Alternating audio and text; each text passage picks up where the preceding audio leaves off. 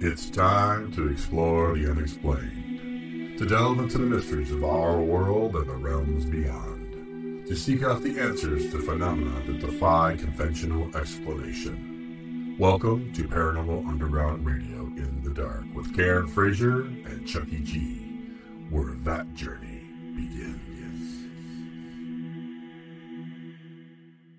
Good evening.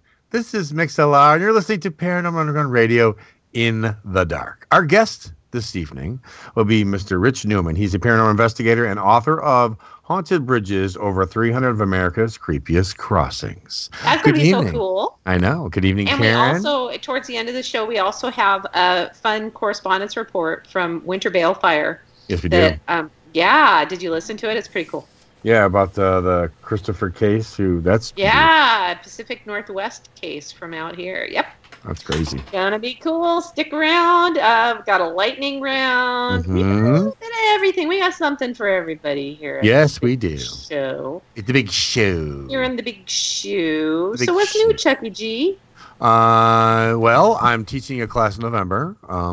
Teaching a class about your connecting to your inner voice, how to kind of love yourself a little more and connect to your inner voice, and we're gonna do some meditation, do a guided meditation, and just get people to connect, just to get along and connect. That's what I'm doing. Right. Well, and not to be a one-upper or anything, but I have some stuff coming up, so let's talk about it. So, the Lewis County Historical Museum here in Chehalis, Washington, is going to be.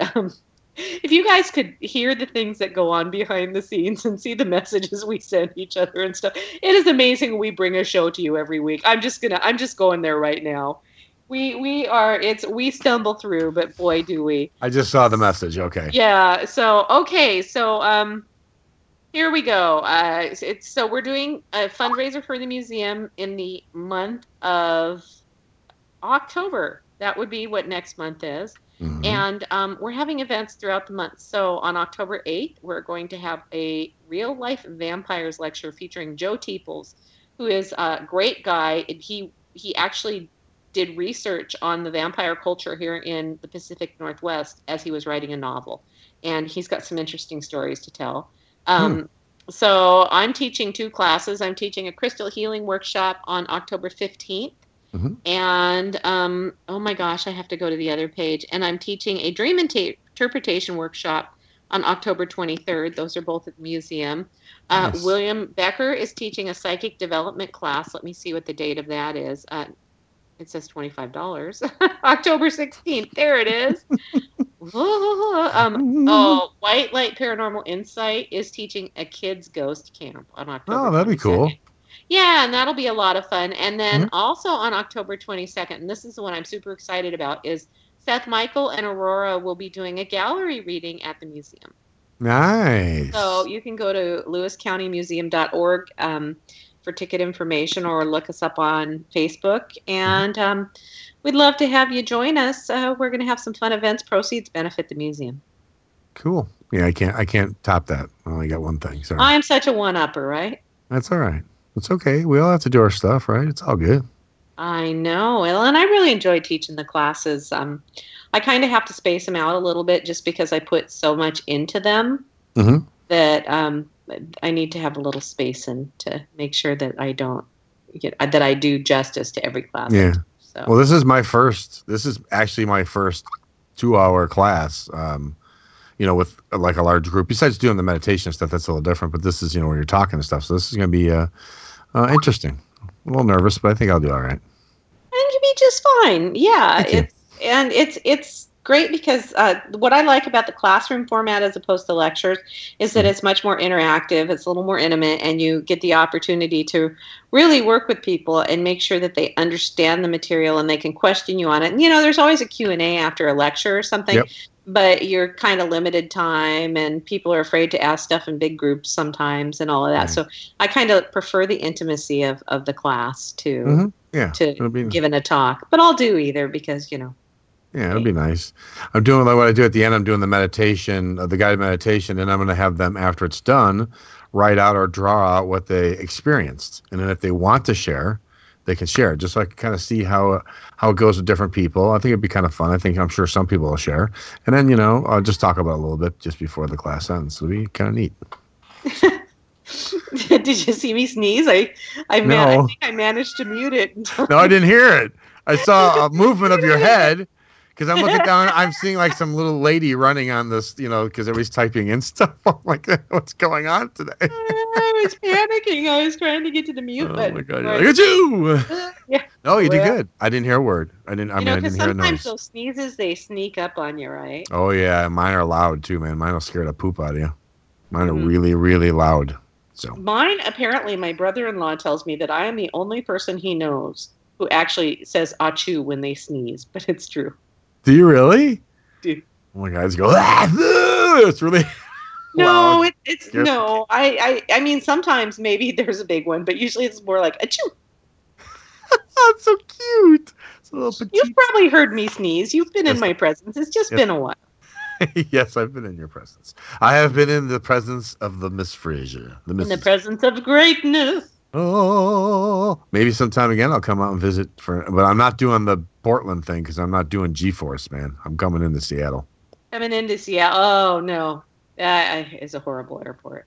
Well, at least I'll land normal, right? I mean, I don't want. Yeah, you know what? You survived landing in Portland. People live through landing in Portland all the time.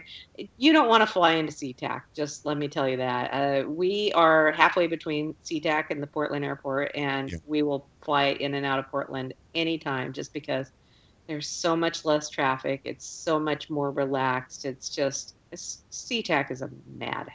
It's like O'Hare. I didn't mind the flight. It was just the landing part that was. Even the taking off wasn't so bad from Portland. It was just that. It was just that landing. It was you'll be fine. Alrighty, there you go. Rachel, my daughter Rachel was reading about. She goes, there's a really good place to live. We're looking at places to live and everything. Seattle. Yes, it's true. It's one of the. So is Portland. Good so, weather. Do you know that what showed up in my Facebook feed? Like they give you the memories and stuff the other day. We're like at 1 year on MixLR, I guess. We are already? Today. Yeah, today. Happy anniversary! Happy MixLR anniversary. Seriously? It's been a year already? It's been a year since we switched over to MixLR. Are we happy with our choice? Oh, yes, I'm very happy. Yeah, it's a good tool. Time flies by. That's crazy. Well, happy anniversary, ladies. There you go.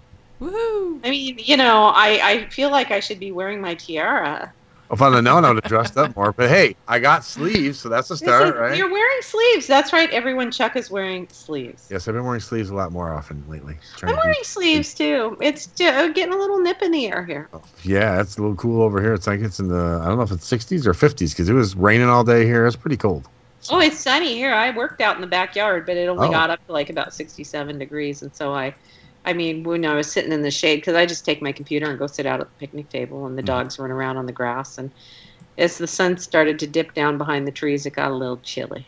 So I heard you had a get-together, a little party at your home. Yeah, a little party. Yeah, we welcomed fall last Saturday with a group of friends. We had a barbecue. Yeah, you have a large group of friends. I saw the picture. I was like, man, I wish I had like 37 people. If I had my husband, like one person staying there, maybe. It's my friend. Well, and that wasn't, we invited a lot more than that. So, yeah, we had about 37 people. And it was great. We had ribs, and it was a rib and whiskey barbecue. Wow. Oh, look, Winter just said it's been in the 90s and hundreds by her. Oh, Lord. Hundreds? No, thank you. I'll take I like fall. I just don't like what comes after fall. Hey, maybe, Cheryl, you should check with Winter and see if she wants to stick around and do the lightning round. Yeah. That'd be cool. Mm-hmm. That would be kind of fun. I'll put that in the chat room right now. Yeah, I'm sure that she probably thinks that sounds like a great idea. Oh, I have good lightning round questions tonight. Absolutely. So I guess I'm doing the metaphysics tonight, huh? Yes, ma'am. No news. Yep. You can just dive right in there. Just dive right in because unlike you, I don't have like a cool intro to the metaphysics and energy healing stuff. Oh, sorry. I can make you one. No, it's okay. So I don't actually really prepare for these because I just kind of like to free ball. Woo! Like swinging in the breeze. All right. In my kilt. Okay. Okay. I crack myself up. But I thought that we could talk about meditating, and this is perfect because you're teaching a class that involves meditation as well. And so whenever I talk to people about meditating, and we've been talking about this on my author Karen Fraser Facebook page this week, by the way, as well. But whenever I talk to people about meditating, the most common response I hear, and it's, you said it to me, I know our friend Patrick has said it to me. I think maybe even Cheryl said it to me. The most common response I hear, and is one I've said as well, is, oh my God, I can't meditate. My mind just goes crazy. I can't clear my mind. And so, I get that. I understand that. And I've always kind of joked about being somebody who isn't able to meditate. And one of the things that I try to tell people is that mindset of I can't meditate doesn't make it any better, because what you believe about yourself is what you become, right? Correct. So the first thing I tell people who tell me they can't meditate is that they need to step outside of that I can't meditate mindset and catch themselves thinking. So when they catch themselves thinking, oh my God, I suck at meditating, they need to replace that with something like I am good at meditating. And then the next thing I recommend is that if the sitting still with your eyes closed meditation doesn't work for you, that there are other things that you can do. And so a lot of people on my page this week said, oh, well, I color. Coloring is a perfect thing. Getting a coloring book and coloring, that's a great form of meditating. Journaling is doing movement meditation, whether it's dance or walking or something. Putting on a great piece of music and listening to it, that's a form of meditation. Speaking or thinking affirmations is meditation. Visualization is meditation. Guided meditation is meditation. So what it actually is that you engage in something for 10 to 15 minutes that pulls your focus and keeps you focused and takes you out of your head. I mean, that's really all meditation is.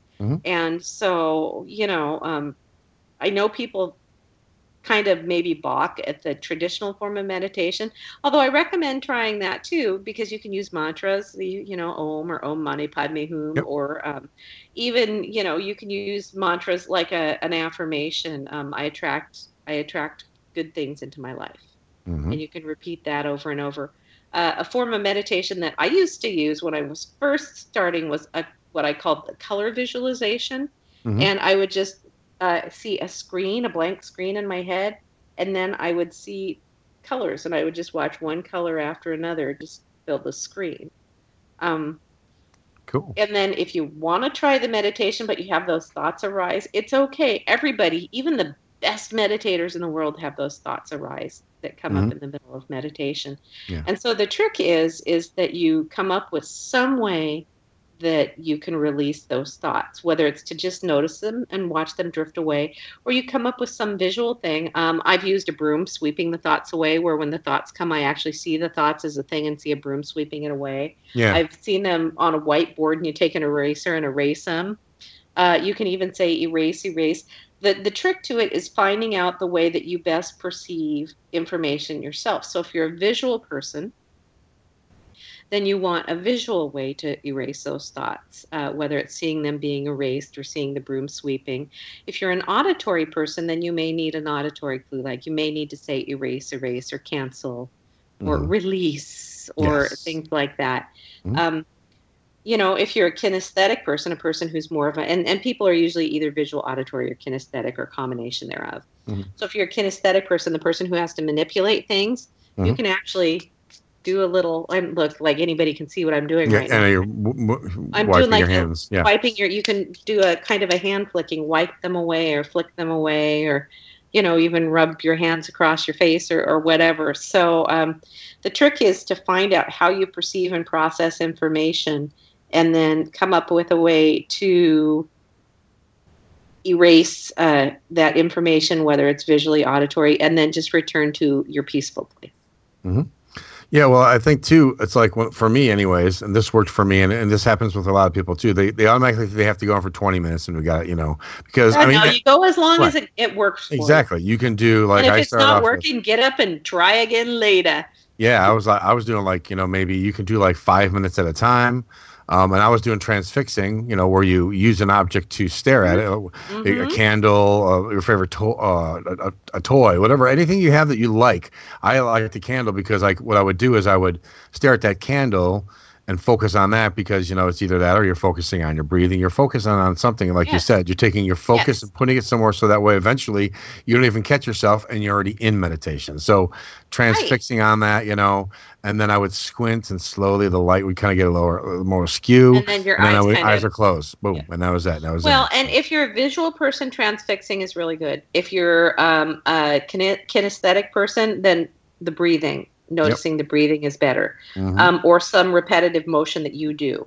Yes. Whatever. Right. I mean, you can any kind of repetitive. If you are an auditory person, then listen to music, or listen to white noise. Binaural beats. Do you know about binaural beats? They're fantastic.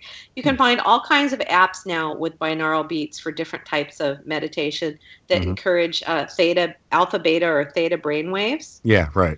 It's BINAURAL, I think. And they usually disguise the binaural beats within white noise because some of them are kind of jarring. They're like, yeah, they're really.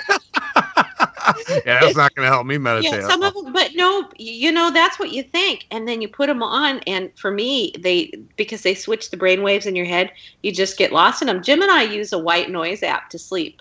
And we got it because he was working nights a lot, and so he was having to sleep during the day, and so he would turn this white noise thing on really loud, but it would have the binaural beats in it. Or you could listen to, you can find like YouTube videos with wind chimes, or with somebody playing a Tibetan singing bowl, or so it's anything that kind of takes you out of your head. Find a way to do it that works for you.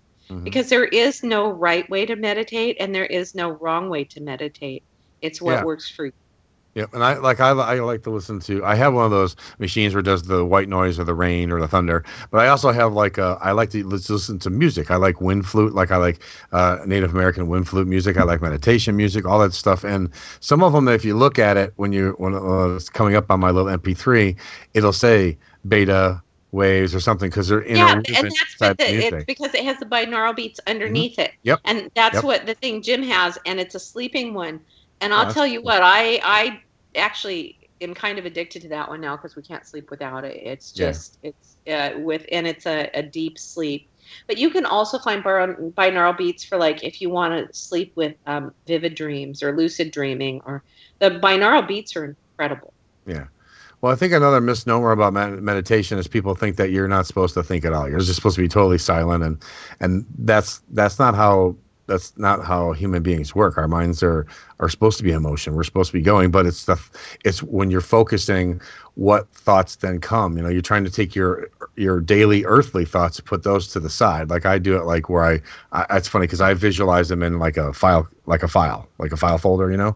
I take those off, then I start to focus, and then I go in, and then I just pay attention to whatever is in and eventually whatever's happening is happening, and I'm just in the moment, and when I come out, I try to journal it or write it down. But people always think that, you're not supposed to think about things, or you're not supposed to have thoughts, and that's not true at all. No, because with me, I mean, a lot of times when I come out of my meditation, it's like, whoa, I was tripping balls because I'm seeing things and I'm visualizing. Yeah.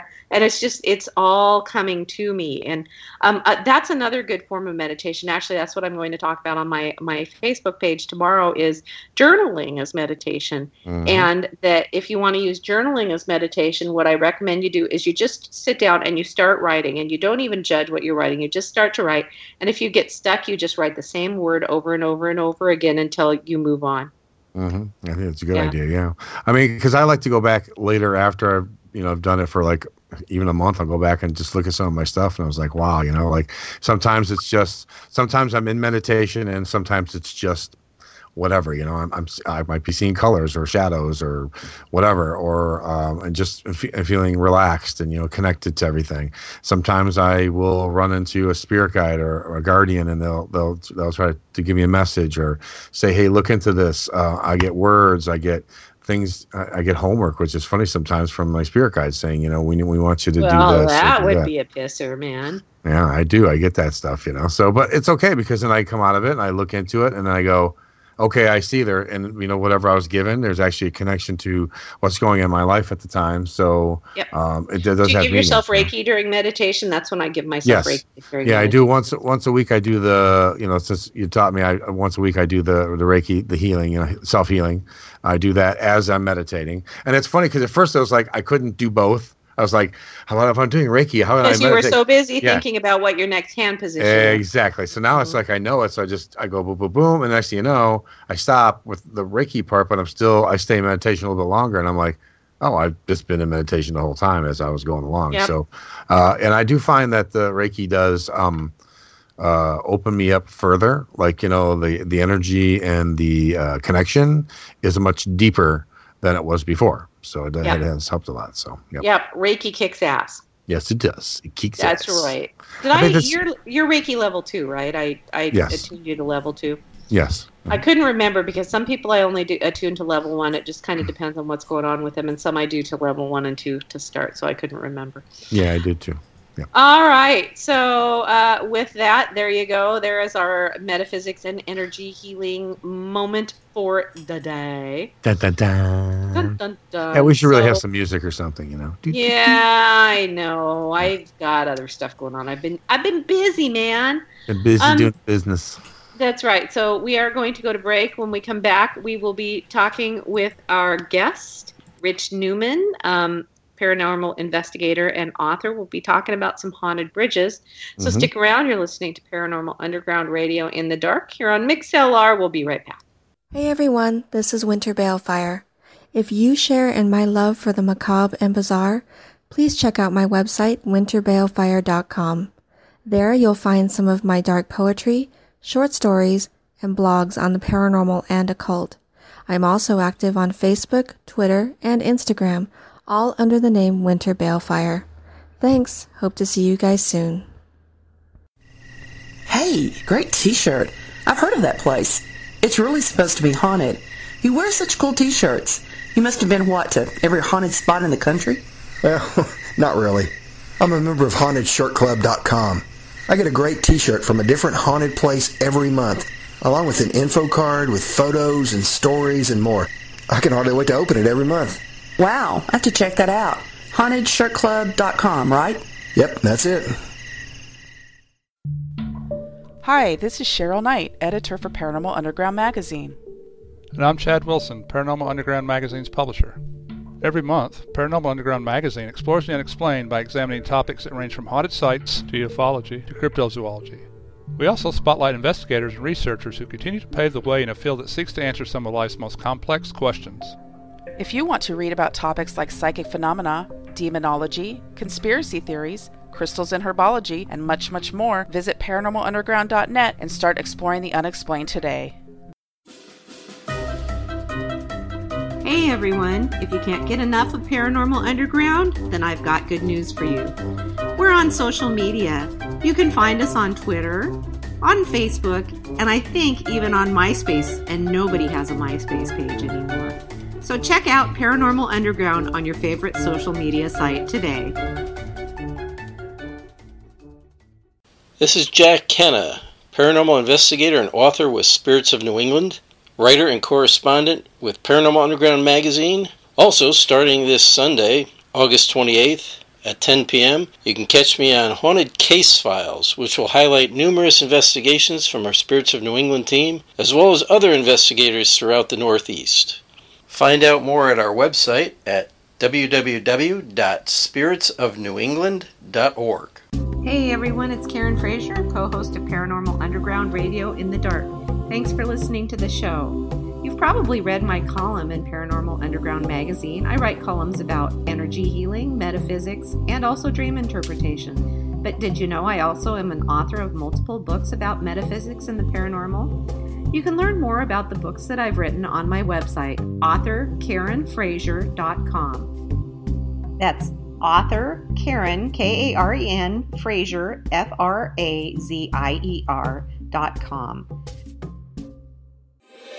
Join me at the Big Seance Podcast. I'm Patrick Keller of BigSeance.com, and this is a place for an open discussion on all things paranormal, but specifically topics like ghosts and hauntings, paranormal research, spirit communication, psychics and mediums, and life after death.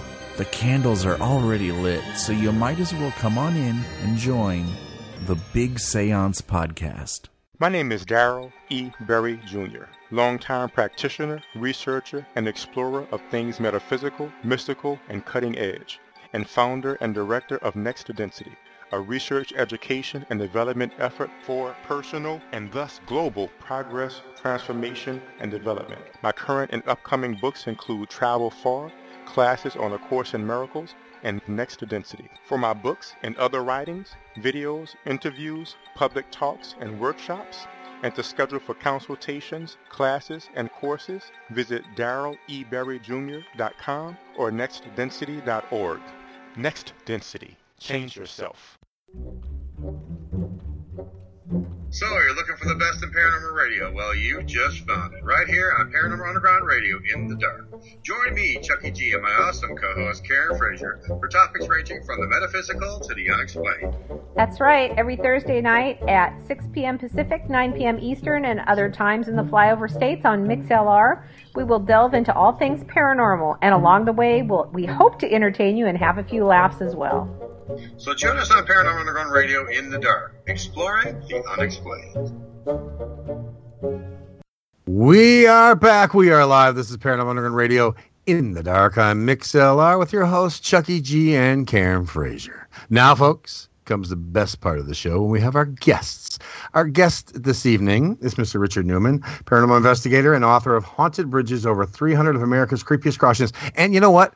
He's coming live from oh my God, where? This is like the most exciting thing. Yep. Nothing personal. I mean, we were super excited that you were here anyway, but this adds to it. I mean, he's coming from the Lizzie Borden house. How's it going, Rich? Great. How are you guys tonight? Oh, we're doing good. well, not as good as you because we are not anywhere where someone took an axe and gave her father 40 whacks. So, how's the ambiance over there right now? Is it creepy or what?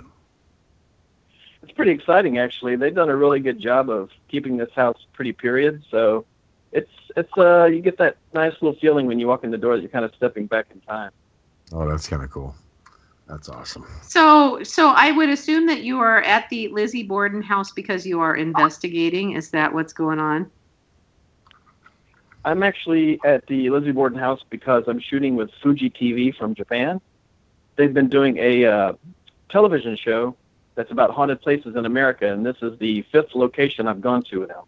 So we will be talking about the house, the history, and then they bring in a nice little sucker from Japan who gets tricked into staying in a room, and we watch all night to see if anything spooky happens. So. Oh my God! How does that usually go? I want to see this show. I want to see this show right now. Oh my God, the poor guy probably freaks out, doesn't he? They probably freak out every location. Yeah, well, it's funny. They spring on them the next day that they just spent the night in a haunted room, and apparently this kind of information carries a lot of weight in Japan. They generally kind of freak out. Yeah, I take their spirits seriously over there. So that's wow. So what is your role exactly, other than sitting and watching and laughing at them when they? Well, I'm the token American. So when we go to the haunted place, I'm the guy. I'm the paranormal expert that gets to tell the history of this particular location and what we should expect paranormal wise. And so I'm on camera. I and sometimes they pull me in to help pick the spots. Oh, that's cool. Which is kind of beneficial to me because I get to pick places like the Stanley Hotel and things like that. Yeah. Well, what a fun project that is. Are you enjoying that? I'm loving it. I'm absolutely loving it. Yeah. Where else have you gone? Yeah, well, we've done 5 shows. We went to the Geyser Hotel in Baker City, Oregon. We went to the Queen Mary. Nice. We went to the Stanley Hotel, and then we did the Dauphine Orleans in New Orleans, and now Lizzie Borden. And so these poor people have no idea that where do they think they're staying? Just like at a bed and breakfast or something? I mean, why do they think they're on TV? They usually pick an actor or someone that from Japanese TV, and they tell them they're coming in for a completely unrelated reason. Like, one of the poor guys thought he was coming in for a cooking show, and they took him to a couple of restaurants, and then they said, well, we're going to shoot tomorrow. Let's take you back to your room. And then they put him in the haunted room. We watch him all night, and then the next day they get up and say, oh, well, by the way, we're not going to a cooking show. You just stayed in one of the most haunted rooms in the country. And then they freak out, and that's their show. Wow. Okay. It actually sounds like kind of fun. It does kind of sound like kind of fun. So you're like, you just kind of like set them up. You just kind of set up the whole premise of what's going to go down, and then you step to the side after you give the info, and then they kind of go in, and then they're in it. Correct? Absolutely. Yeah, I'm basically the guy that just gives the audience all the paranormal information. Wow. How'd you get picked for the show? I mean, how did you get connected? My very first book, The Ghost Hunter's Field Guide, sold pretty well in Japan, and they got a copy of it and decided, well, this guy just wrote a book about 1,000 haunted places in America, so let's use him to pick all these places. Well, there you go. That's awesome. And you're getting to go to some really cool haunted places as a result. So have the guys that are staying in the rooms, have they had experiences? I mean, are things happening while they're in the places they're staying? Yes. Actually, the best show was the first one when we were in the Geyser City, or the Geyser Hotel in Baker City, Oregon. One of the funny things about Japanese TV is, they think it's hilarious to take these poor saps out and just get them completely drunk. And so they come back to the room and they're stumbling around and they're trying to take their clothes off, and we're also filming us in the room watching them. So we're laughing, watching them on the TV, and it's all just done very humorously. But that particular night, there were some very strange things going on, because he would go to sleep, and then all of a sudden he'd just start twitching and jerking like he would be kicking at something, and all of the cameras in the room would start cutting out. And that happened like 3 or 4 times. It was very odd. Interesting. That's crazy. Wow. So they found you because your book, and since we're talking about books, we brought you on not really for this particular reason, but to talk about your book about this bridges. Was just a delightful side trip. It's awesome. So we're here to talk to you about your book, Haunted Bridges, over 300 of America's creepiest crossings. So how did you get the thought process to do bridges? I mean, everybody does houses and land, but where'd you come up with bridges? Well, I mean, I'm sure you guys, same as me, know a lot of ghost hunters. And so you're always kind of, looking around for, good places that you can ghost hunt that you can get access to. Mm-hmm. So a lot of beginning ghost hunters end up going to a lot of haunted bridges they hear about. So it's kind of always been in the back of my mind that it would be an interesting subject. And then the publisher, Llewellyn Publishing, actually said, would you be interested in doing a bridge book? And I was like, oh, yeah, I would. And so it just kind of fell in my lap.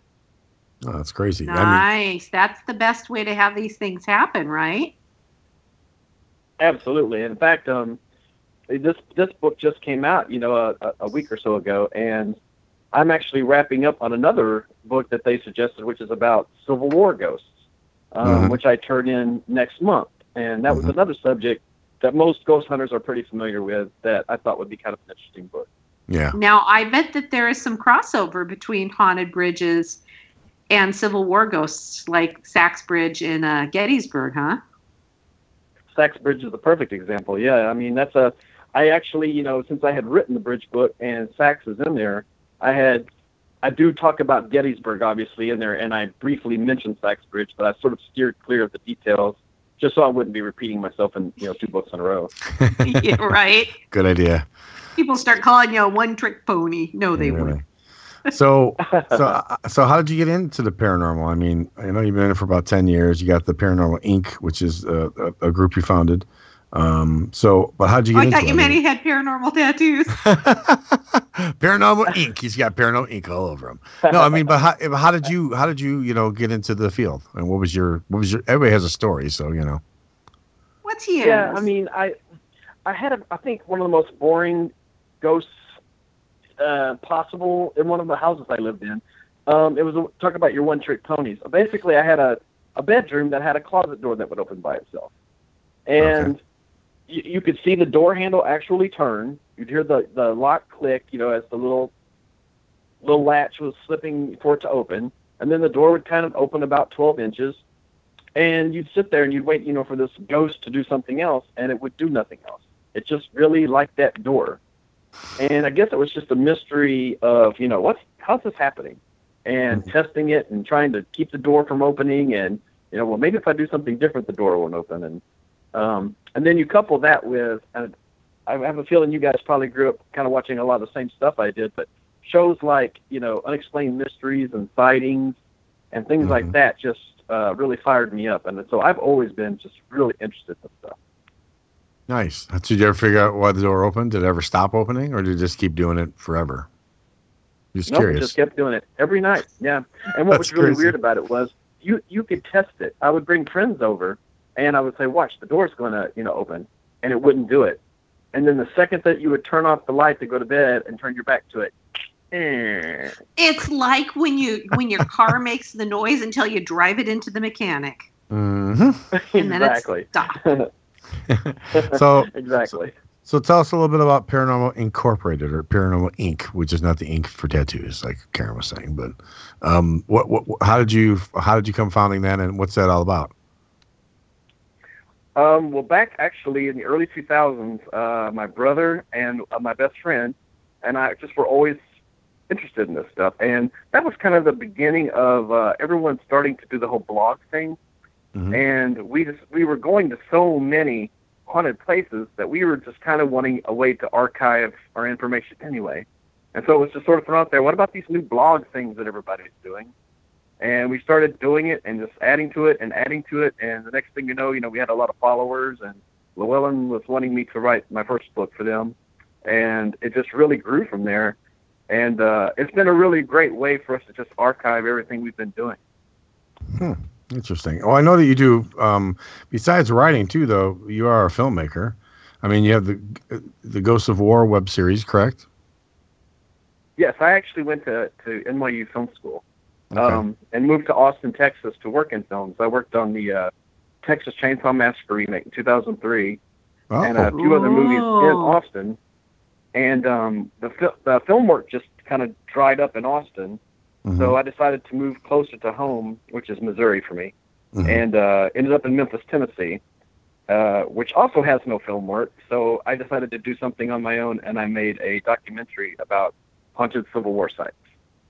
Yeah, I was watching part of I think episode 1 I was watching just a while ago before we got on the air, so I need to check the rest of them out. But yeah, I thought that was real interesting. So with your book on Bridges, you have it broken down into subcategories, styles of death, types of hauntings.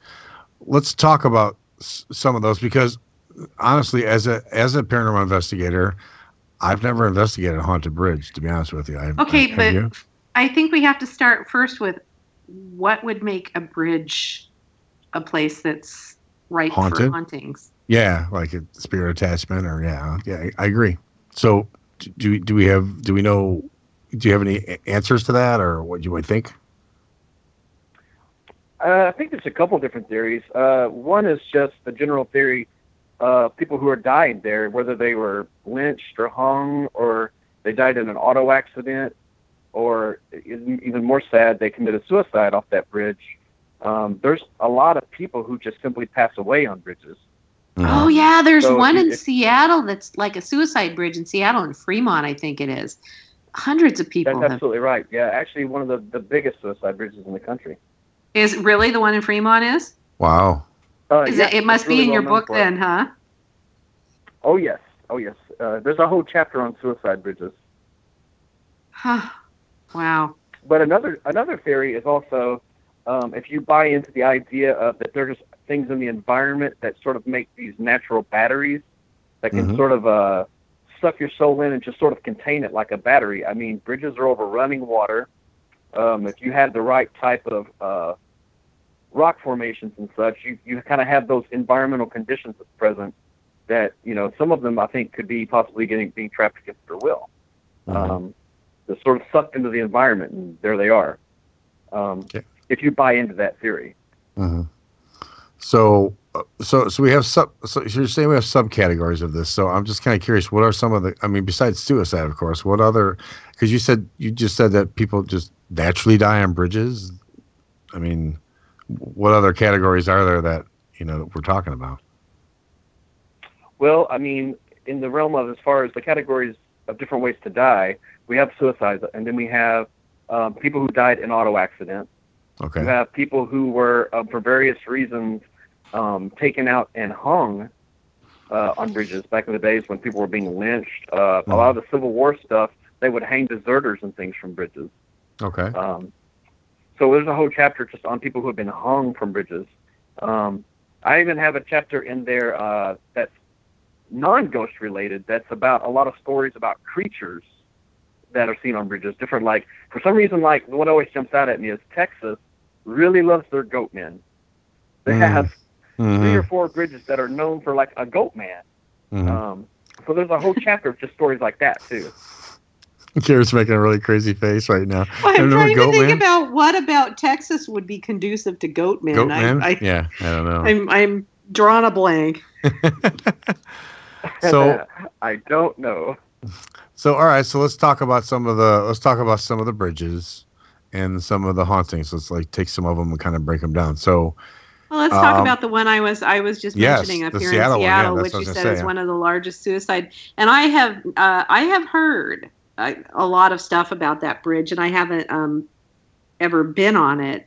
But so, what kind of stuff is reported from that bridge? And do you know how many people have jumped from that bridge? I don't have the number. I don't know the numbers off the top of my head as far as how many.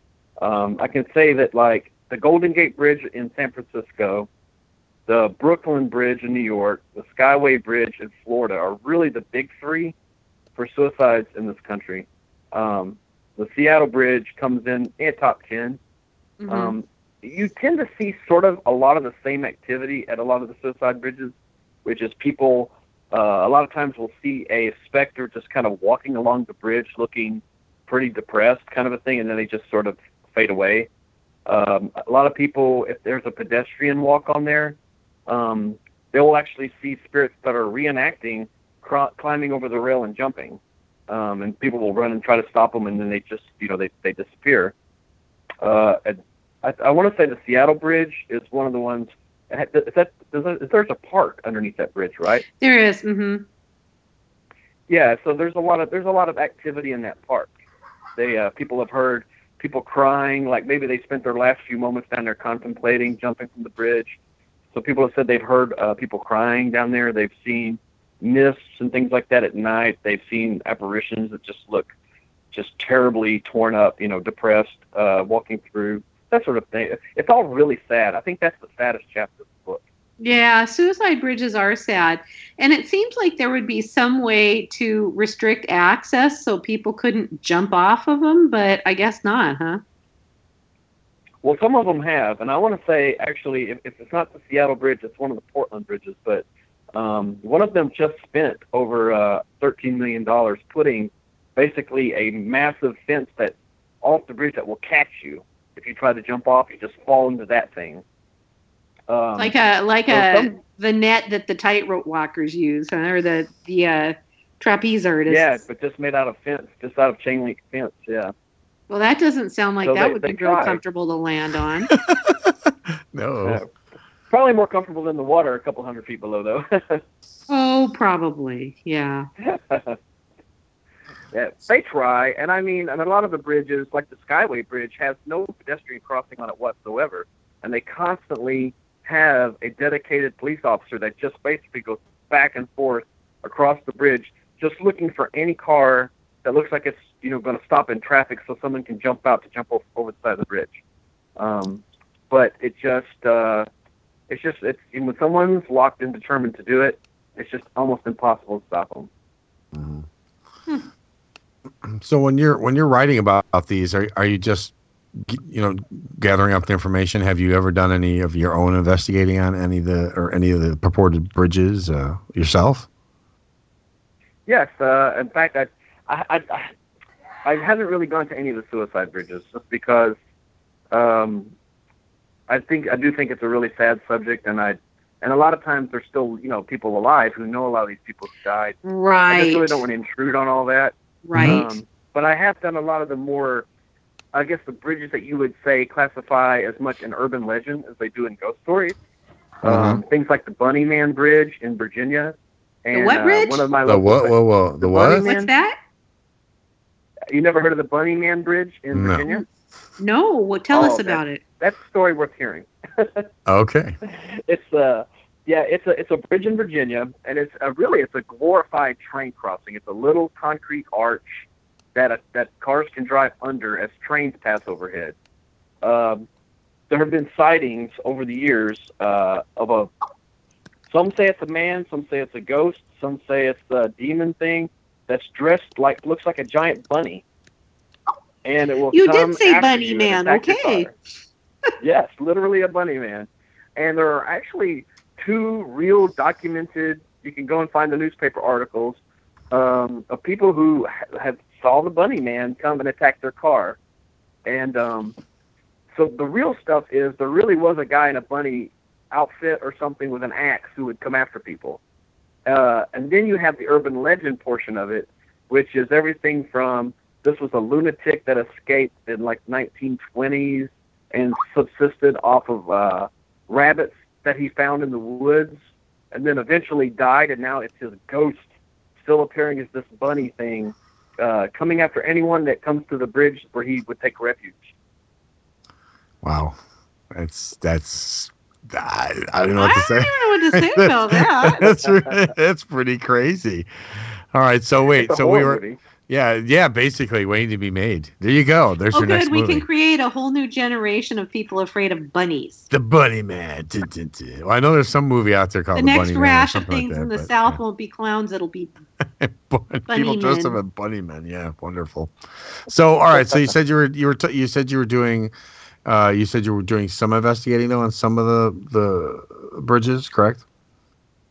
Yeah, there's a lot of them that where I live in Memphis right now. We have a lot of more of the urban legend type bridges in our area. One of my favorites is actually a bridge in Mississippi. It's called Stuckey's Bridge.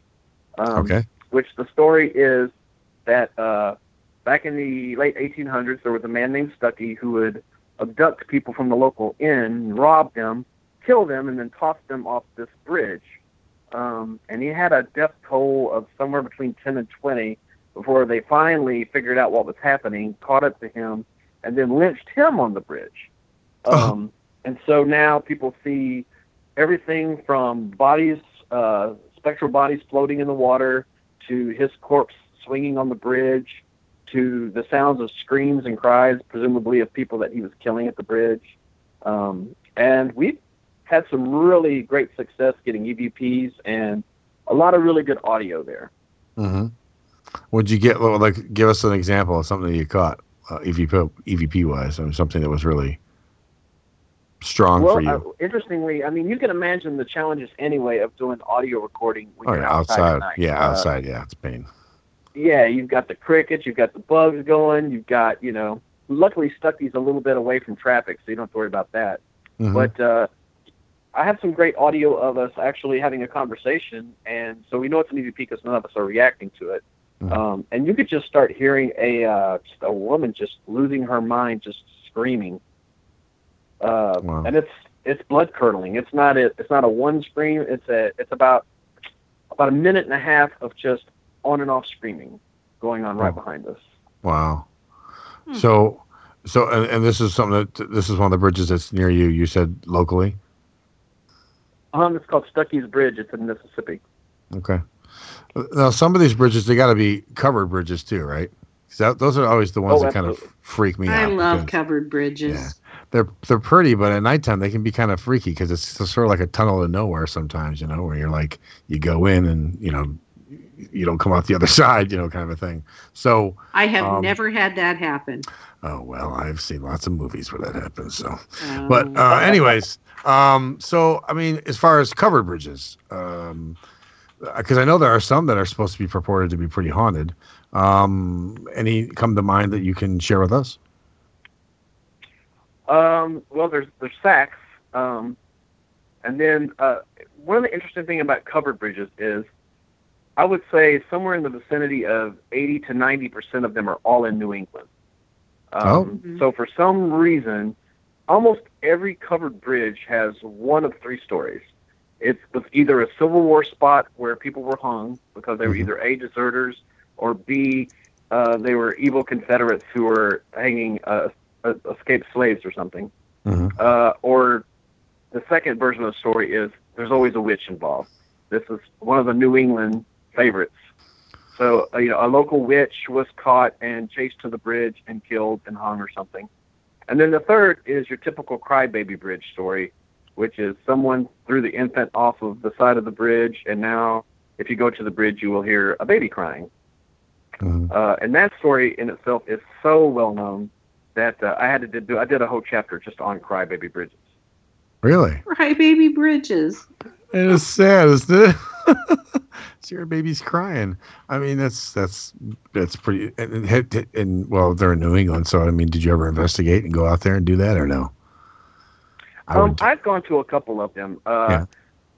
One thing about covered bridges is they're always, because they're so old, they're very narrow.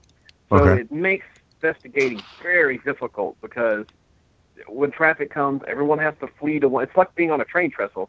The train's coming. Everyone's running, fleeing off of the bridge and whatnot. But no, I can say I've been through some and making some cheap attempts to, like put an audio recorder down and work with a night vision camera and try to take photos and things. But it's just almost impossible to do it safely. Wow. So, now it's kind of a silly question to ask you after you just talked about the Bunny Man and all, but I mean, is there any other really unusual stories besides that one? Not that that's not unusual enough, but I mean, is there any other really weird connections to bridges, out of the norm besides, suicides and accidents, car accidents and stuff like that? Oh, absolutely. I mean, we have bridges that, have Sasquatch stories attached to them. We have the Goat Men, like I mentioned, in Texas. There's a bridge outside Louisville that's known for, some people say it's almost like a werewolf that walks on this train trestle, and some call it a demon, and some say it's more like another goat man kind of a thing.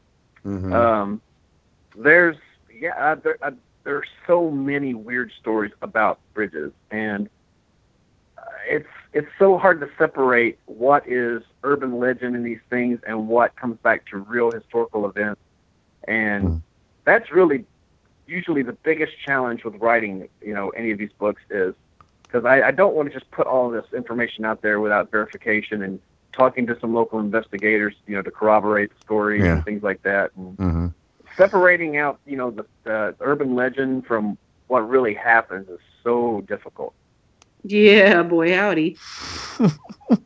Well, did you get anybody talking to anybody locally about the Goat Man? Because that thing is really weird. Anyways, I mean, any proof to this? I mean, any. I guess that's a weird question, but I mean, is there some kind of, is there some kind of visual proof, like photographs, or I mean, how do they even come up with the fact that it's a Goat Man? You know what I mean? Oh, man. Well, I will say one version of the Goat Man story is that satanic worshippers were doing their little rituals on a certain bridge in Texas. And because there's two bridges in Texas. One of them basically went the route of there were satanic worshippers there, and they conjured something up so it appears as this half man, half goat thing at the bridge, which is, a hybrid of a person and a demon kind of thing. And then the other version of it is, and you'll be amused by this, there's a spin-off version of this, which is also about a pig man. So there's a pig man and a goat man version of this, but basically you have a crazy derelict who was living under a bridge who got tired of all the kids, coming and messing around his territory. So he would kill goats or pigs and would cut their heads off and put them on stakes around the bridge to scare people off. And then eventually, of course, the one brave person was like, I'll brave the pig man or the goat man. And they went under and then they got decapitated and their head ended up on a stake. And so now you have this combination of the victims of the pig man or goat man haunt the bridge. And of course, then there's the pig man or goat man themselves, which are somehow like Jason and the Friday the 13th movies, managing to live pretty much forever. Lord, it's like Old MacDonald in a horror movie, really. You got pigs and goats and chickens and whatever. Well, because, you got bridges, in lore, or, they got the trolls, live underneath the bridges, and you can't cross unless you pay the tolls, that kind of thing, too. So I wonder if that somehow has a connection to the, those kind of stories, because it kind of sounds similar in some ways to that, you know what I mean? And there are actual people who say there are troll bridges. And I have to once again give a tip of the hat to Texas.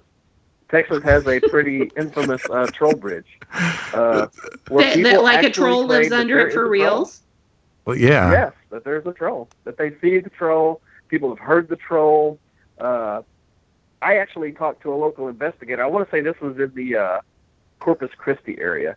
And I talked to an investigator down there, and his voice was quivering telling me about it. He said it scared the crap out of him and his whole team. They were just kind of there taking photos and doing their thing, and then they said they heard the ground started shaking from something really heavy, almost like an elephant walking in the area, and then they heard these terrible snorts and grunts and things, and well, they didn't stick around. They took off. Wow. Geez, I'd be more worried about a wild animal than a troll, but that would just be me. Well, yeah, and in that area, there's a lot of wild boars, so which kind of made me think, I don't think a wild boar can shake the ground like they're describing, but grunts and snorts sound a lot like a wild boar. That's crazy. So some of these bridges, we have the car accidents, so where people die. So, like we always had, you were talking about how the reenactments of the scenes of like someone if they're jumping off the bridge. Is it kind of the same thing with the accidents with cars, where people are actually seeing these things play over and over? It's when you get into the realm of the residual type hauntings. Yes. You do occasionally have those where you see, the vehicles and everything, almost just reenacting, the act. One of the most famous instances of that is the Golden Gate Bridge actually had an entire ship, the SS Tennessee, ran ashore under the Golden Gate Bridge and sunk. People actually see the entire ghost ship of the Tennessee sailing under the bridge. And there's been actual maritime reports that you can pull of people reporting seeing the SS Tennessee coming alongside them, and they freak out because they think they're going to run into this other ship, and then it disappears. That's pretty wild. Wow. Yeah, that's pretty wild. I think your next book should be Haunted Shipwrecks, huh? Yeah. There you go. I always liked that, the haunted ships and stuff. I always found it pretty interesting. Haunted shipwrecks and ghost ships. That's crazy. So they see like, yeah, there you go. So they actually see the we whole have ship? a lot of haunted lighthouses and shipwrecks on the West Coast here that are haunted. You went to one, Chuck. Yes, I did. So so you're saying they actually saw the whole ship just going right along? Yeah, they say. And it's one of those deals, I don't know where you stand on theory on this kind of thing, but, a lot of people believe rather than there being, a ghost there, it's sort of like a time slip, that you're just kind of looking through time at the actual ship in its last moments kind of a thing. Right. So we either have that going on or a really powerful ghost that can somehow make itself appear as a giant ship or something. I'm not sure exactly what other theory you could put to that, but a lot of the residual type stuff, the vehicles do come into play sometimes. Interesting. So, all right. So you've written probably you got 300 bridges. So, what to you is like the creepiest? Pick a few of them. We talk about a few of them, but is there a few of them that are really just creepy or weird or?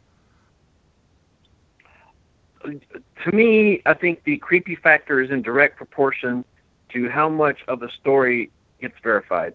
For me, if I hear about a great ghost story attached to a bridge, and then I start diving into the details, and you're like, there's supposed to be 3, ghosts of women who were killed on this one bridge from a serial killer, and then you start looking, you're like, well, oh crap, that really happened. And then as you start getting more and more sort of facts from the investigations, and they start pairing up really well with the facts from the real case, to me, that's when I start getting more of the creeped out factor, when reality starts matching up with the tales. Mm-hmm. So going into that subject, it's also one of the, sort of the darker chapters in the book, is there's a lot of bridges attached to serial killers and killings in general. I actually went to a bridge. Yeah. One of my... like where they go throw their bodies or something? Well, yeah, and sometimes actually, would do the horrible things like, rape and kill someone or something along those lines. There's a bridge I actually went to in Illinois that's called Airtight Bridge that has a tragic story. In 1980, a couple of hunters were heading out early in the morning to go deer hunting, and one of them was cracking a joke because this bridge sort of had a reputation for being haunted anyway. And as they were passing the bridge, one of them looked down and says, there's a body floating down there. And so they pull over, they go under the bridge, and there is a female body floating in the water without her head, her hands, or her feet. Oh, okay. And it took until 1992 when DNA evidence kind of came to that area of the state to identify who this body was. But in all those years, in between those 12 years, people were seeing the apparition of this blonde woman under this bridge. And, no one can say, well, we can't, go with the idea that she's blonde because you're saying a ghost has blonde hair. Mm-hmm. And in 92, when they actually figured out, who this person was, well, she matched up with the ghost. And she's still seen there to this day. And what was that called again? Was that did you say Airtight Bridge? Airtight Bridge in Illinois. And they actually refer to it as the Torso Murder, which at the time was not a unique thing. Cleveland has an actual serial killer that's referred to as the Torso Killer. And so some investigators tried to pair them up. Maybe this killer had buzzed over to Illinois and, did someone there and threw him in the local river there. Mm-hmm. But they were never, able to attach that particular killing to the others. But it's a really bizarre story and tragic and true. Mm-hmm. Yeah. Is there any others that come to mind besides that one that really kind of hit home with you? There's a lot. Like all of these that involve the serial killers to me, it adds that extra scary because you could pull these newspaper articles, Yeah. Mm-hmm. Yeah, you could pull these newspaper articles of the real crimes and the details. It's also one of the more touchy, sort of areas because, like for instance, there was one, I want to say it's in Illinois too, and it was a serial killer who was targeting children. Oh. And killed 5 or 6, and 2 of them were actually found dead next to this one particular bridge that's haunted. Mm-hmm. That's the kind of story, it is in the book, but of course I'm leaving the names anonymous, things like that, because these family members are still in this small town in Illinois, alive and had lost their children, Mm-hmm. And so you have to walk that fine line between wanting to report a real haunted bridge and having respect for the living, too. Right, exactly. So, and you said, and we've talked about you have investigated some of the bridges and stuff. Like as far as your experiences are, what have you, really come across that really just kind of blew your mind while you were doing that, investigating, something that really stood out for you? I would say, once again, for some reason, most investigations, bridges, hotels, anywhere, most of the evidence that ever gets caught is usually audio stuff. Mm-hmm. It's so hard to have a camera in the right place at the right time to catch that apparition as it appears for 5 seconds or to get that, that visual evidence stuff. So a lot of it is really compelling audio. I will say this, some of the best true ghost lights, not dust orbs and things of that nature, actual glowing balls of light that we can see moving and floating through the air and things like that, seem to circulate around bridges, which I think is an environmental factor. The fact the water's there. Some people think it's because of the metal bridges that, and it's static electricity kind of thing that is happening. But if you see these things in person, you know that it's not, because it is a free floating ball of light moving around of its own volition. And I really like when we run into those, because when we get good video, I think we've actually got a good video that was captured at a grave cemetery versus a bridge. But when you can actually see that they're not going through objects, they're going around them, but it's exhibiting some sort of intelligence, like, oh, look, there's a thing, I'll go around it, I'll turn. To me, though, that's as visually compelling to me as a lot of the EVPs, like the screams and the moans and the cries and things like that. So usually that kind of evidence to me is the most compelling and usually the most common that you're going to get out there. So have you ever been out to I can't remember the exact name of the bridge. Is it the Silver Bridge, or it's the one where Mothman has been sighted, where the bridge collapsed? They say, according to legend, because of Mothman. He was trying to warn. He's trying to warn the people that the bridge was going to collapse, and then went ahead and collapsed. Were you ever out in that area? I've actually, I've been to Point Pleasant once. It wasn't involved with this bridge book. It was just a trip, because the Mothman story, believe it or not, you're asking like some of the things that intrigued me when I was young. I had this little collection of paranormal stories that was in a book, and I've never been able to find the book since, because it was when I was really young and I don't remember the title. But the two main stories in it was about a Sasquatch-like creature named Momo the Missouri Monster in Missouri, and Mothman. So I've read John Keel's book, The Mothman Prophecies. I've been to the new bridge that's in Point Pleasant. Right. And I contemplated at one point actually writing a book about the Mothman, but I think it's pretty exhausted at this point. Yeah, I think there's been quite a lot of books written about them. But yeah, I do remember they did build a new bridge, and the old one is, and it's away from I believe it's away from the older bridge too, right? I mean, it's in a different, or near the section of where it is, but the old one, they didn't try to rebuild it. They just made a whole brand new one. So, that's so right. I want to say it's like 70 feet apart or something like that. Yeah, exactly. So, what really intrigues you in the field of the paranormal? Just not just bridges in general, but I mean, what really intrigues you being in this field? To me, it's the mixture of the unexplained and history. One of the coolest things to me about ghost stories is they're always so wrapped up with real history. So when you go to a place like the Lizzie Borden house, we can talk about the ghosts and the stories and the experiences and everything that everyone has there.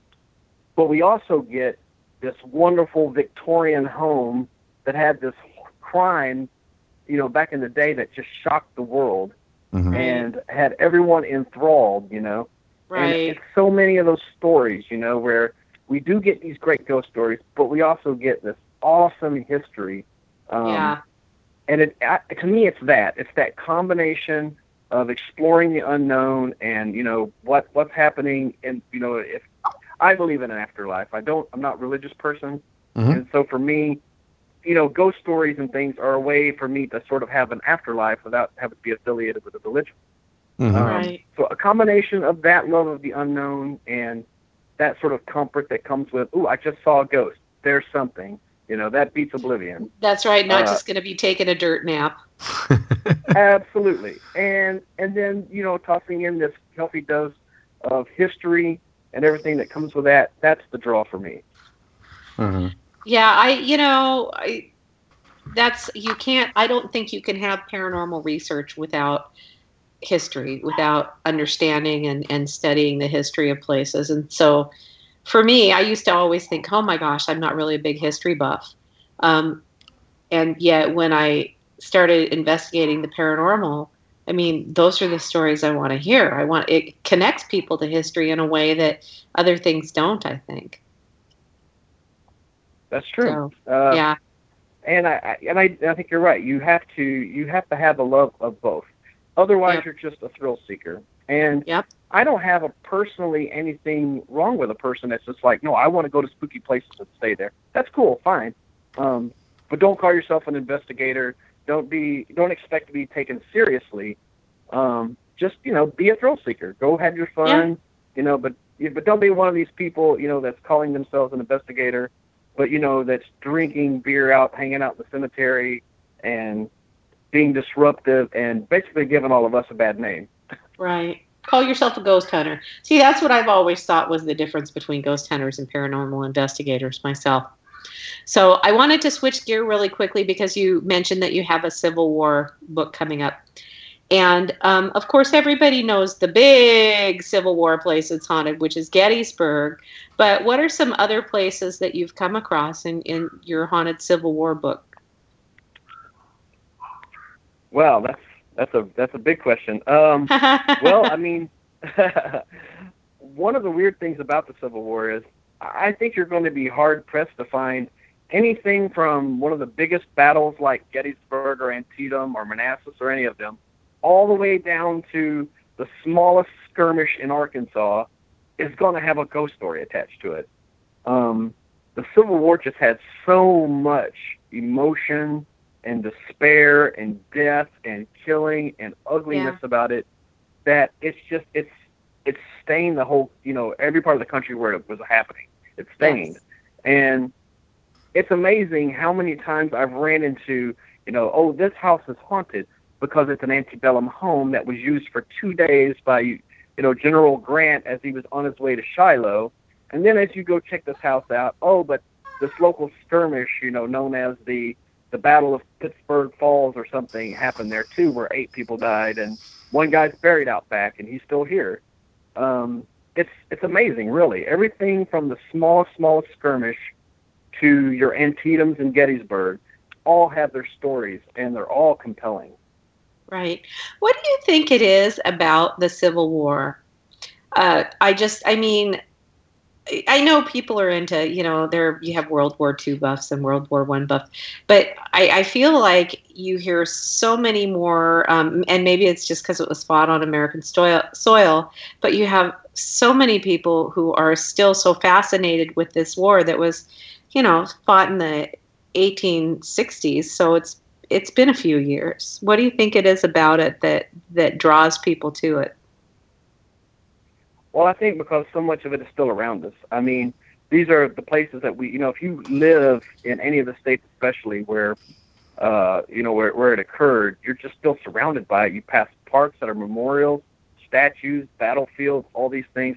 And even if you don't, because we do still sort of have racial tensions in the country that sort of still, go back to that time, we still have things, just what was the last year that we had all the debates about the rebel flag and coming down, from state.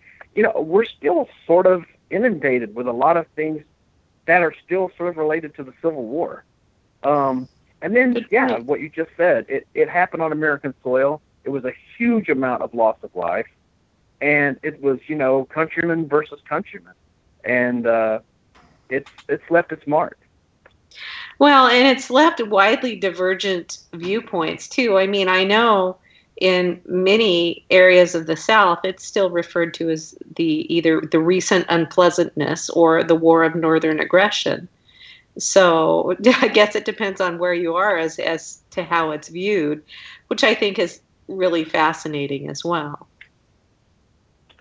Yeah, I'm not too politically correct on that stuff. I think that, all this sugarcoating of ugly things that happened in the Civil War just needs to go away at this point.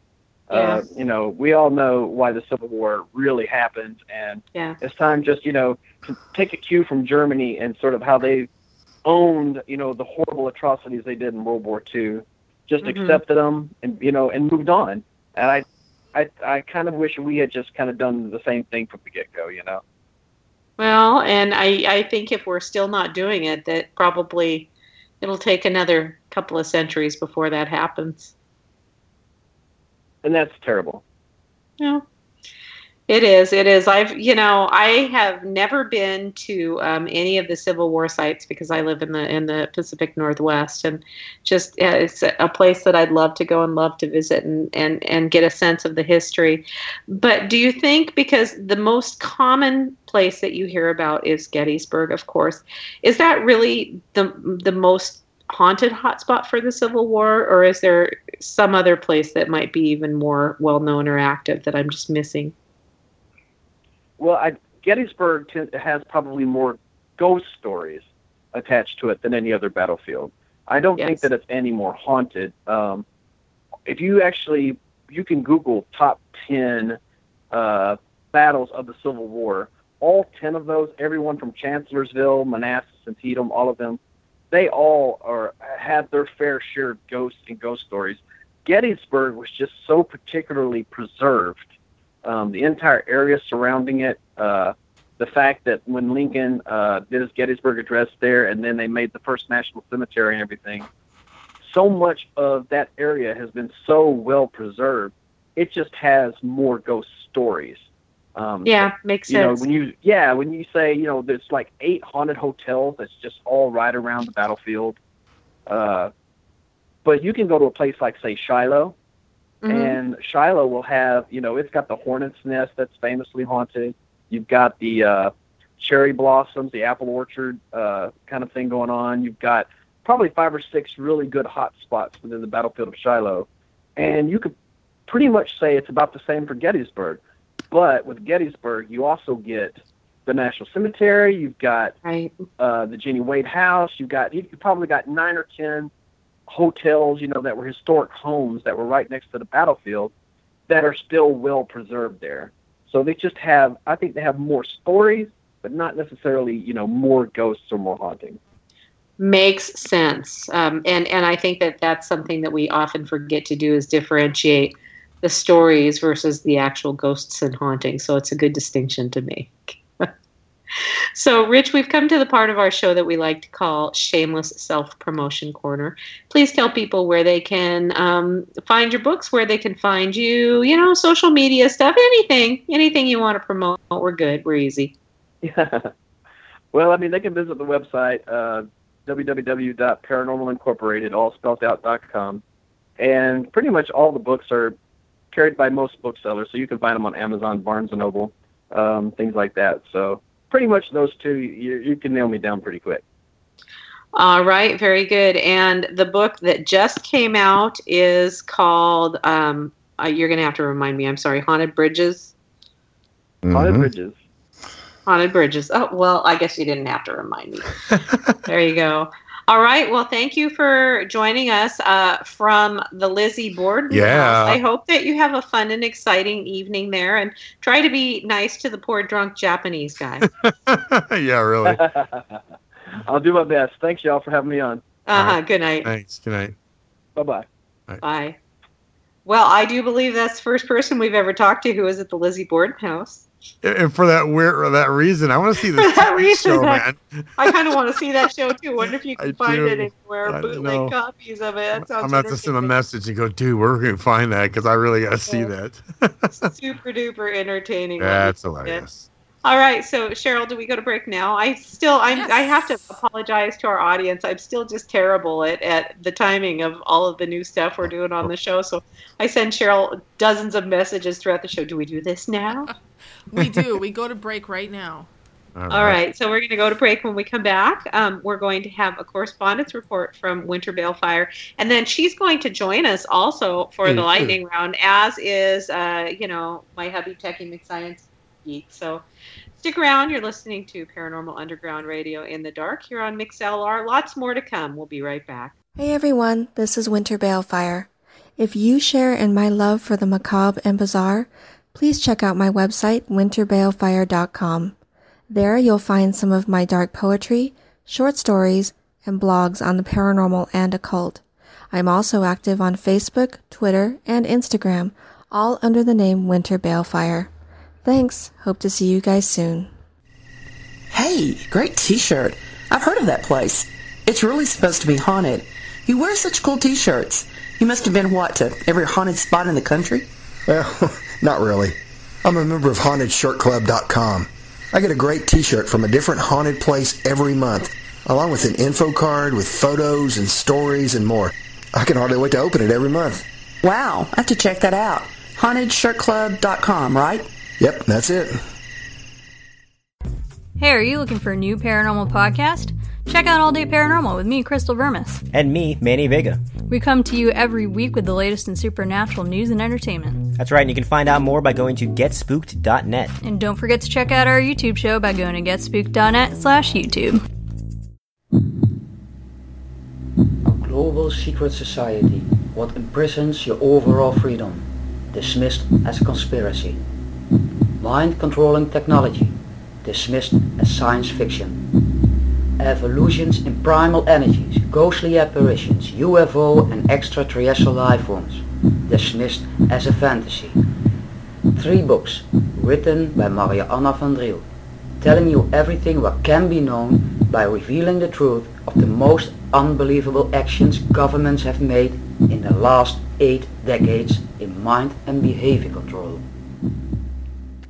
My name is Darrell E. Berry Jr., longtime practitioner, researcher, and explorer of things metaphysical, mystical, and cutting edge, and founder and director of Next Density, a research, education, and development effort for personal and thus global progress, transformation, and development. My current and upcoming books include Travel Far, Classes on A Course in Miracles, and Next Density. For my books and other writings, videos, interviews, public talks, and workshops, and to schedule for consultations, classes, and courses, visit DarrellEBerryJr.com or nextdensity.org. Next Density. Change yourself. The traditional light bulb, a groundbreaking invention in 1879. It's time we switch to longer-lasting Energy Star light bulbs. They're more efficient than the old bulbs, like a text message is more efficient than a carrier pigeon. And they cut down on our energy costs. Because in our own groundbreaking age, we deserve a light bulb that saves us some cash. Saving energy saves you money. Learn more at EnergySavers.gov. Brought to you by the U.S. Department of Energy and the Ad Council. So, you're looking for the best in paranormal radio? Well, you just found it. Right here on Paranormal Underground Radio in the Dark. Join me, Chucky G, and my awesome co-host, Karen Frazier, for topics ranging from the metaphysical to the unexplained. That's right. Every Thursday night at 6 p.m. Pacific, 9 p.m. Eastern, and other times in the flyover states on MixLR, we will delve into all things paranormal. And along the way, we hope to entertain you and have a few laughs as well. So join us on Paranormal Underground Radio in the Dark, exploring the unexplained. We are back. You are listening to Paranormal Underground Radio in the Dark on MixLR. And now, it's time for our wonderful correspondence segment with Miss Winter Balefire. This one is the unusual story of Christopher Case, who died after he thought a witch had put a curse on him. So this ought to be really interesting. Cheryl, can you cue up that segment, please? We are ready to go. Yeah, let's roll it. Hello, this is Winter Balefire, Paranormal Underground Radio in the Dark correspondent, and I'm here live in Los Angeles, California. During my recent research for my article on curses and hexes, I came across a story that happened over 25 years ago, but is still talked about due to its bizarre and mysterious nature. This is a true story involving a man by the name of Christopher Case. Case was 35 years old, lived in Seattle, and worked as a music producer. In the spring of 1991, Christopher made a trip to San Francisco for a meeting. He was introduced to a woman who had access to ancient Egyptian music that he was interested in producing. This woman also claimed to be a witch. During their meeting, it became obvious that this woman had a romantic interest in Christopher. Unfortunately, he didn't feel the same, and the self-proclaimed witch became very angry. Upon returning home, Christopher began making bizarre phone calls to a friend of his who lived in Fayetteville, North Carolina. He told his friend that this witch had put a curse on him. He said they, meaning the woman and whoever she had summoned, were attacking him at night, and he was waking up with cuts to his fingers. His friends were growing concerned. He was acting strangely, wouldn't leave his apartment, and was missing work. This was a man who was all about clean living. He didn't drink, smoke, or take part in any type of drug abuse. Christopher left a message with his friend, letting her know that he was going to be staying in a hotel because he was so afraid. When she called him at the hotel, he told her that the previous night at home had been particularly rough. Christopher had been doing some research and said he found a woman on the West Coast that could help remove the curse. He said, "You know I could die from this." When his friend suggested he seek medical attention, he declined due to fear of no one believing him and having his mental state questioned. Christopher then informed his friend he was going home that night. Though he was terrified, he said, "They're not going to beat me." Unfortunately, that was the last time they actually spoke. After not hearing from Christopher, his friend called the police department near his home in King County to check on him. The first time police arrived, the door to Christopher's home was locked. Christopher left one final message on his friend's voicemail, telling her they were coming for him, and he wasn't looking forward to that night. Police returned the next day on April 18th to find the door unlocked. When they entered the home, they found Christopher dead, sitting upright in his empty bathtub, fully clothed. It was reported he had a terrified look in his eyes. Police also discovered about 10 burnt-down candles, crucifixes, books on preventing curses, and salt poured all around the baseboards and in a design, though not specified what kind of design, on the front porch. There was no sign of forced entry or foul play. When the autopsy report came back, his death was determined to be from heart failure. This healthy, 35-year-old man's heart just stopped.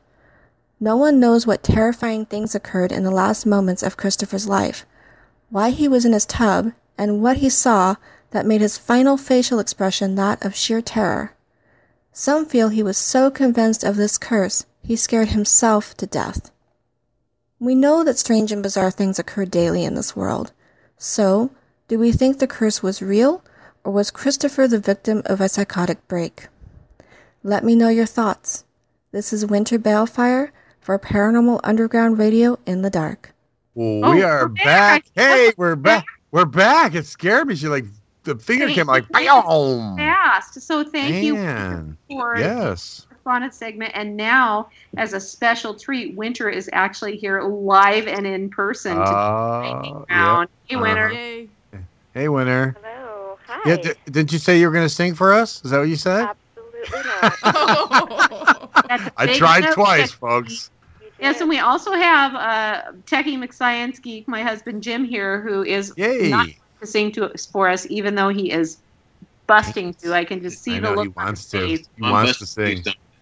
Well, Cheryl has the spray can in her house, so. Yes. All right, are you guys ready to play the lightning round? Ready as I'll ever be with this darn thing. All yes. All right, so Winter, I won't go to you first on the first question. How's that? Just so you can get the hang of it. I appreciate that. Yeah, you're welcome. All right, so here we go. All right. The Telegraph notes that the Catholic Church is experiencing a major shortage of exorcists. According to the Church, this is most likely due to a rise in occult and superstitious practices.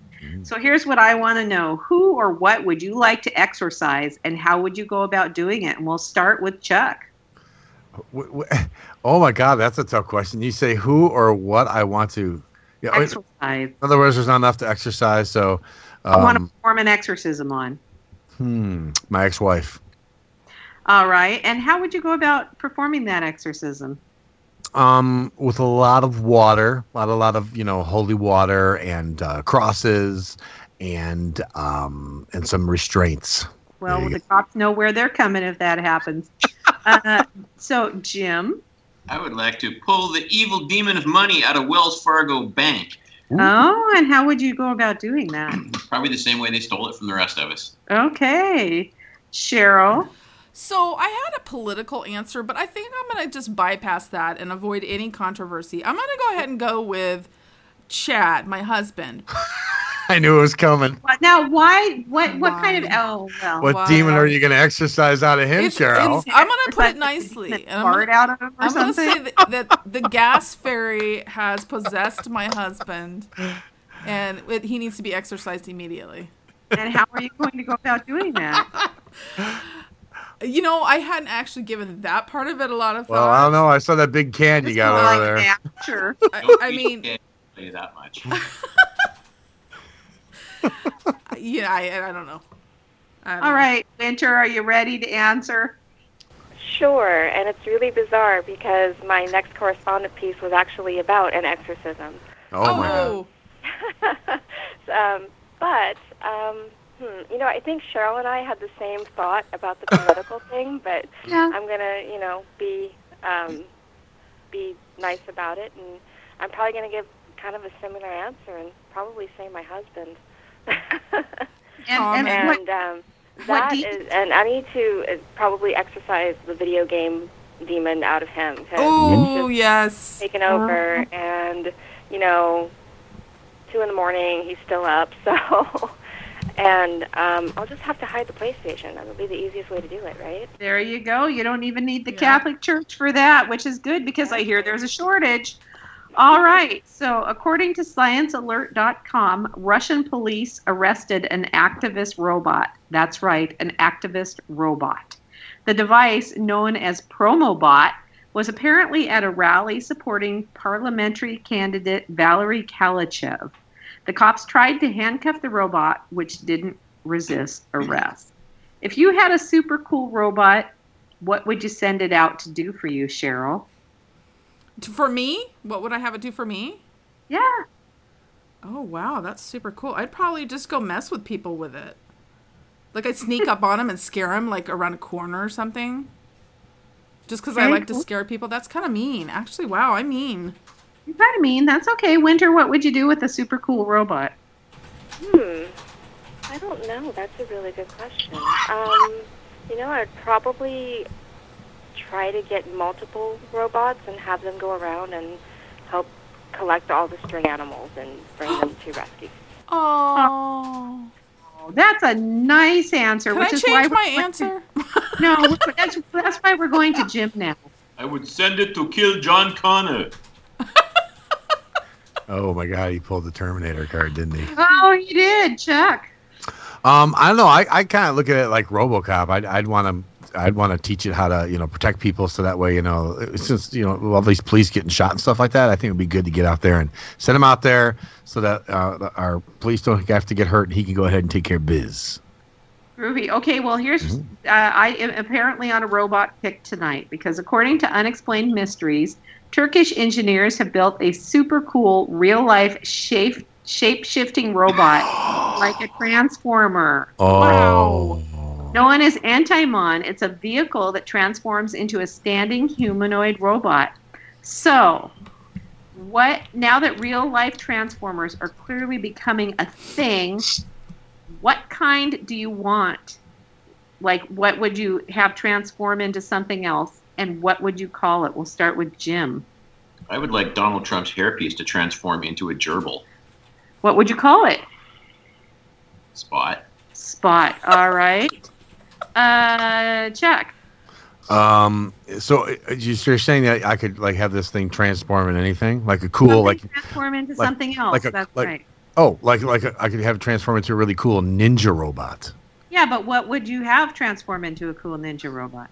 Oh, I see. I'd take my own car, my own 2013 Chevy Cruze, and have it changed into a ninja robot.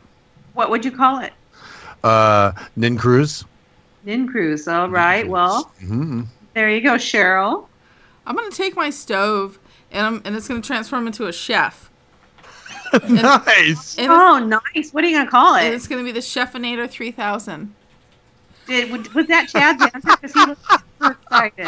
All right, I stole Chad's answer. Okay, good Don't answer, cheat, Chad. man. Winter, what kind of transformer are you going to make? I think I would probably go the simple route and have my car probably transform into my own personal flying aircraft robot. And nice. What I would call it? I have no idea, but the only thing that's popping into my head is Ariel, which is a mermaid, but hey, whatever. Maybe it could also transform into a boat. That's true. Yeah. Nice. I mean, this is pure fantasy here. We can transform anything into anything, right? That is true. Maybe I would turn my house into a spaceship. Oh. Self-cleaning spaceship. All right. You ready for the next one, guys? Sure. That's cleaning spaceship, yes. The Huffington Post reported that a woman was walking down the street in Philadelphia on Labor Day, and a large catfish fell from the sky and hit her in the face. Now, I've always had the secret fear of blue toilet water from the airplane when they flush in the airplane randomly falling from the sky and hitting me. So what is your worst nightmare of something to fall from the sky that might land on you, Chuck? Oh my God, a meteorite. Meteorite? Like big old hot chunk of rock. Just that's it. Well, you'd be dead right away. Yeah, I know, but still, just the thought of it coming at me and I just freeze and that's it. If you didn't see it coming, it'd be all right, right? Yeah, if I didn't see it, yeah.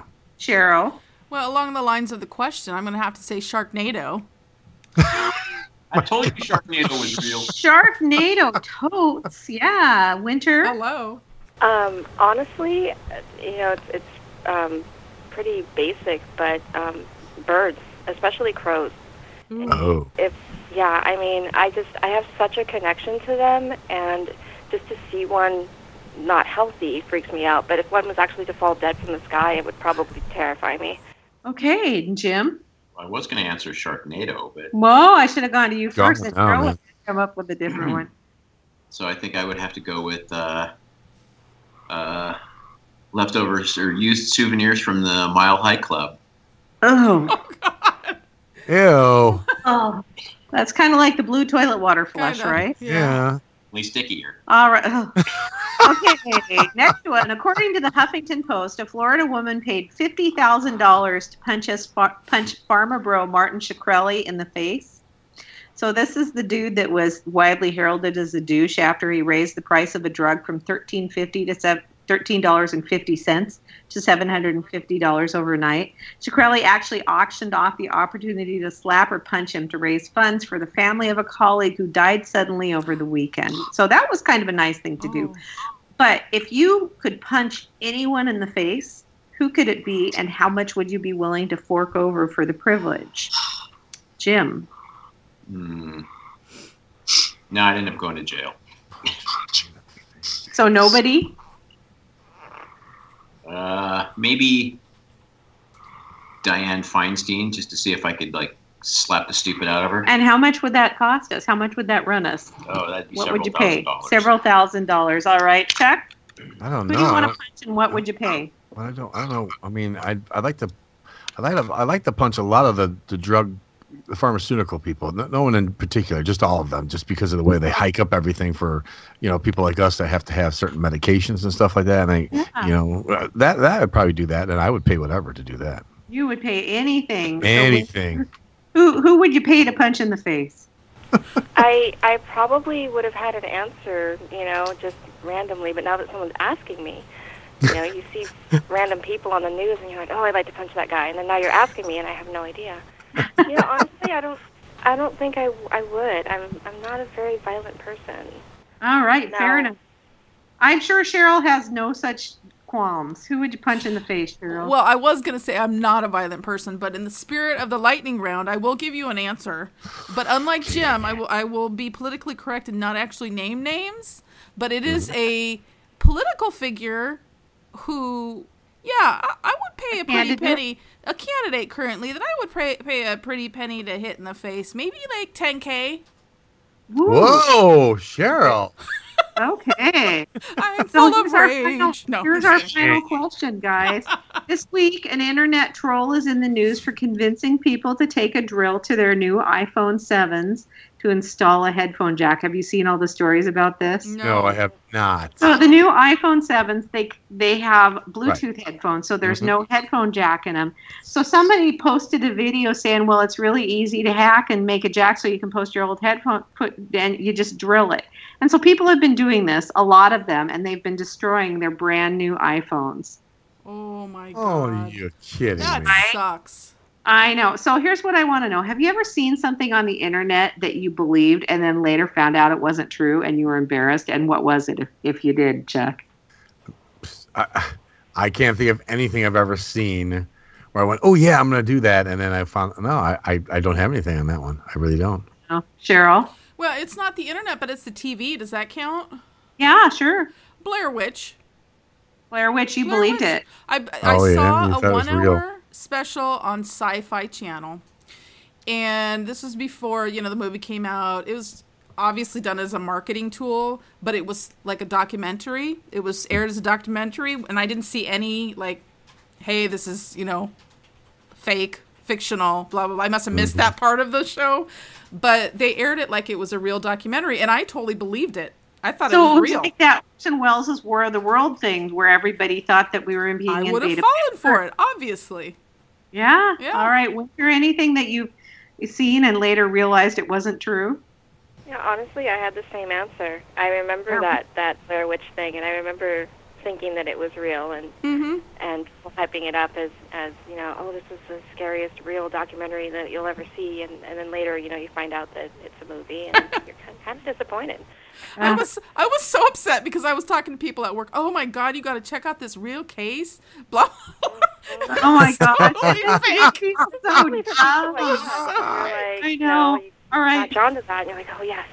Nope. Yeah, Jim, have you ever been suckered? Yeah, it was called compassionate conservatism.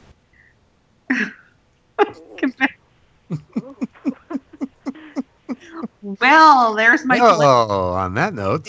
And guys, that is how we play the lightning round. Jim and Winter, thank you for doing the lightning round with us. Thank you. You know, I did think of something though. I thought of that. Remember that thing they had on whatever channel it was about mermaids? Yes. Remember, and also real, like with sort of like Discovery Channel style and everything. Yep. And I'm A thinking, lot of what? people thought that was real. Yeah, I'm thinking, really? They really found something like some linked connection. Did you guys see the show? I think it might have been on Sci-Fi also, where they made it like the documentary style. It involved aliens coming and abducting these people that were in their house, and it was like a battle between the people in the house and the aliens. Did you guys see that one too? No. Yes. Yes. Did you, Winter? Yes, I did. Yeah, that one kind of got me too. It's and like I say, it's kind of Orson Welles did it years ago with the Raid Worlds back in the 30s, I think it was. I had everybody panicking on that one. The whole fucking country almost. Yep. Yeah, I know. Well, we're all a bunch of suckers. What can you say? True. All right. So, Cheryl, what do we have coming up on the big show next week? The big shoe. Oh, next week. The first of our October show. October. Next week we have Sylvia Schultz. She is a second guest. She's been here once before, so she's coming back again, second time. And the new book she's going to be talking about is 44 Years in Darkness. And the book focuses on an abandoned asylum where a woman's spirit still roams. Ooh, it's October 6th. Creepy. Yeah. And then October 13th, we will be talking to Stanton Friedman and Kathleen Martin, authors of Fact, Fiction, and Flying Saucers, a new book out. Of course, Stanton Friedman, I guess you would call him the original investigator. What is it called? Non-military, non-government investigator of Roswell. Roswell, yeah. And then on October 20th. Friedman is the reason Roswell is Roswell. Yeah, Roswell. I mean, yeah. Also, he was our first ever podcast guest. So he was?